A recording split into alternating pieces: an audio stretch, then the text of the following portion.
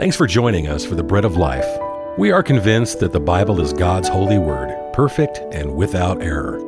Its perfection delivers what is good and beneficial for those who hear it and heed it. It is perfect, for it leads us to the perfect one, the Lord Jesus. He is the bread of life. Let us seek Him together through God's Word. Now here's our teacher, Joel Van Hoogen. The language police of political correctness in the church are telling us that Christians should not say that they are blessed when reporting on good health or a new job or a new wardrobe. Such language, we're told, is prejudicial against the poor and superficial in relating the points of our true blessedness in Christ. But is this right? Are we just lucky? Psalm 68:19 says, "Blessed be the Lord, who daily loads us with benefits." Now, how lucky is that?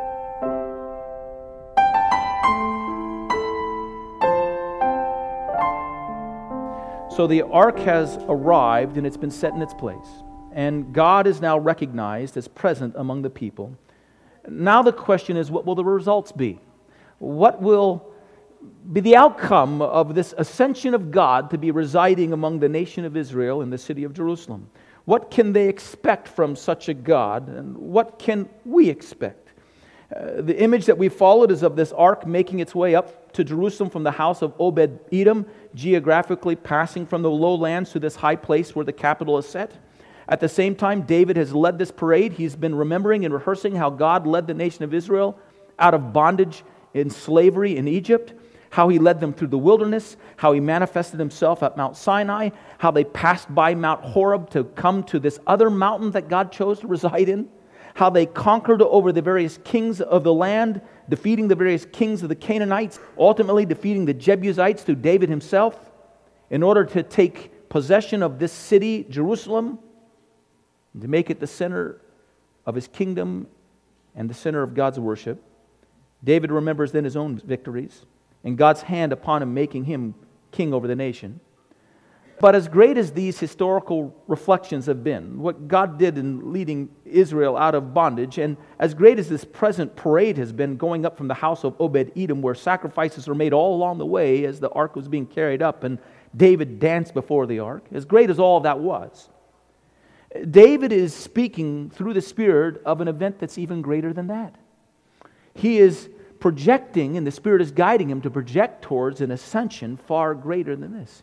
He's speaking of the day when Christ, having come to the earth, having tabernacled among us, having died for our sins, to bring us out of our bondage to sin, having risen from the grave, would ascend into heaven to sit down and rule over the universe and be established there at the right hand of God as our intercessor. And from this throne in heaven, He lives to orchestrate and to administer His great salvation among us and to bring its final applications about. And so the question is, if this is ultimately the height of the song, you see, and it's all about the Lord Jesus, what can we expect the outcome to be? What is the outcome of our Lord Jesus having risen and ascended and seated Himself in heavenly places? And the Bible says that He has not only seated Himself in heavenly places, but that we have been seated with Him. And so, in a sense, we are those who have trusted in Christ as our Savior. We are as truly and really seated with Christ in heaven right now, where He has ascended, as He is truly and really seated in our hearts through the Holy Spirit, living and abiding within us. This kingdom that God has established is irrevocable within us. It is ours. So what will transpire now? What is it that will be the result for us in this hour? And what might we expect for future days ahead? Well, there are a number of things that are listed ultimately. There is, in verse 21, an expression of great judgment that will be concluded, that will be finalized so completely and utterly that we shall place our feet upon the judged as well, and we shall be triumphant over every expression of evil. There will be the influx of the worship of all the nations to Him one day, and all the earth one day will rise to praise Him and glorify Him, and the earth shall be filled with the knowledge of the Lord as the waters cover the seas, Isaiah tells us. And Jesus shall reign, as we sing, where'er the sun doth its successive journeys run.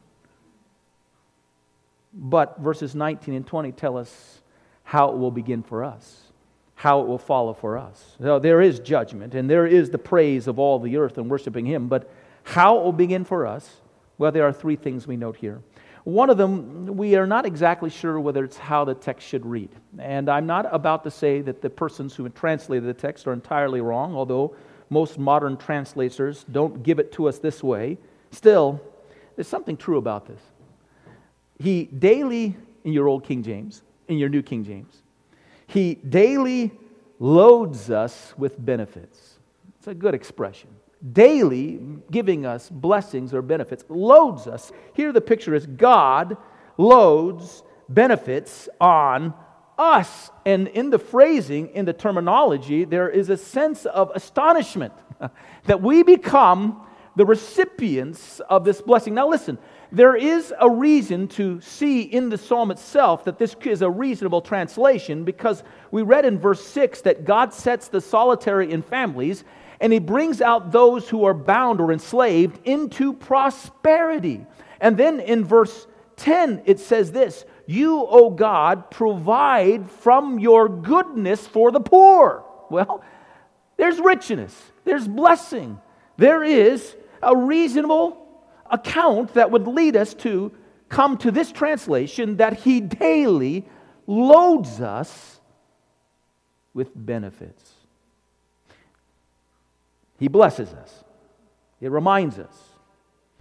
If ultimately what David is foreseeing and what Paul recognizes in Ephesians is what David was foreseeing by the Holy Spirit was the ascension of Christ in the heavenly places, it reminds us of that occasion when Christ did ascend into heaven.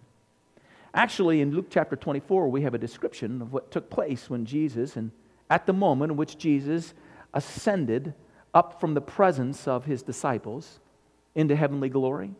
Verses 50 and 51 of Luke 24, it says this, "And He led them out as far as Bethany, and He lifted up His hands and blessed them. And now it came to pass while He blessed them, that He parted from them and was carried up into heaven." You get the picture? He gathers His disciples all around them. He raises His hands over them, and their last sight of Him is the sight of Him extending out His hands towards them in blessing. And He ascends. And this position of our Lord has not changed. It is the last sight we had of Him. He left us blessing us. He left us to bless us. He left us to continually pour out His blessing upon us. This is His continual work today. Now, interestingly enough, there is a movement right now. You can actually Google it and find it. I found a number of articles that were just written in the last year along this. A movement underfoot that would discourage Christians from referring to their lives as blessed. A person's not supposed to count up the material issues of their life or their good health and say that God has blessed me. Now, part of this is to kind of overcome a certain shallowness from some lady who goes shopping and finds a pair of shoes that matches the new costume that she just bought and say that she's blessed. God has blessed me. Did I say costume? Isn't that what they are, costumes?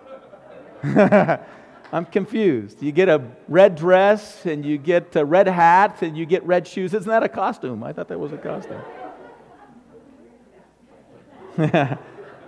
You accessorize it with a white belt and I guess it's no longer a costume. Anyhow, I'm so blessed. And there is a certain shallowness to it. And it does seem to not keep in mind that there are people all over the world that are experiencing far less of those kinds of material blessings, and individuals who suffer physically and lack good health. And so the idea is, in order that we not be proud and that somehow mistakenly think that our wealth and our riches is some kind of blessing that differentiates us from other individuals, that these types of statements and phrases are unfeeling and they're smug. And so instead we're told, instead of saying that we're blessed, we ought to simply say that we're just lucky. That's one of the advices I read. Or we shouldn't say anything at all or whatsoever. But You know, the Bible actually teaches us in some strange way that all the things that God bestows upon us are on this earth, and all of the favor that we realize are uniquely God's blessings to His children, the redeemed, and that we can claim them. 1 Corinthians chapter 3, verses 21 through 23, we have Paul coming to the church in Corinth who's dividing up between who it is that they're going to follow, whether it's Paul or Apollos or Peter. And Paul basically strips away their arguments by saying, listen, you're claiming your unique positions in one person or another person, but don't you know God has given everything to you? All things are yours to claim. For all things are yours, he says, whether Paul or Apollos or Peter, Cephas, or the world, or life, or death, or things present, or things to come. All of it is yours, and you are Christ, and Christ is God's. So there's some sense in which all this stuff is ours. It's all been given to us. We may not always be able to hold everything that God possesses in our hands, but we should understand that all things belong to God, and as His children, we are heirs of God, and so all things belong to us. Sometimes we recognize that blessing in wealth. Sometimes we recognize that blessing in health, and we should learn to say in those moments that God has blessed us. And sometimes health and wealth stay far from our door, but God is still blessing us. Romans chapter 8, verse 28 tells us who follow Christ that He works all things, God works all things together for our good. And so there is a unique boast that belongs to the child of God alone, that we are blessed. When I was a young man, I had cousins who weren't walking with the Lord whatsoever. They didn't have any kind of influence in Christian things whatsoever. And we would read their letters and we would hear their phrases, and they were the language of people who did not know God nor trace the things of God in their lives. Then our cousins started coming to Christ out of this entirely secular and worldly environment. And the first thing we noticed was their language began to change. They began to say things like, God is blessing us, or we're blessed, or we're so thankful. And the very language was an expression of a recognition that over all the things that you might experience, God was the one tending to it and providing for us out of His own storehouse, His provisions, sometimes just according to need, sometimes in an overabundance, but it was all of God. Now, God holds this supreme blessing as the God who owns all things. Used to sing as kids, He owns the cattle on 1,000 hills and the wealth in every mind. The God who holds all these things holds them in trust for us. And one day we shall reign, inheriting all of the wealth of all of His divine possessions. But they're in trust now. So sometimes, all the time, you don't get all of it. He holds it back, right? But it's there for us. It's ours. And so we should learn to review all that we've received. Yes, silly as it is, even those matching shoes. And say, God has blessed me. God has enriched me. You've been listening to The Bread of Life, a ministry of the Bread of Life Fellowship in Boise, Idaho. For a copy of this broadcast, just call us at 208-331-4096. And until the next time, God keep on blessing you.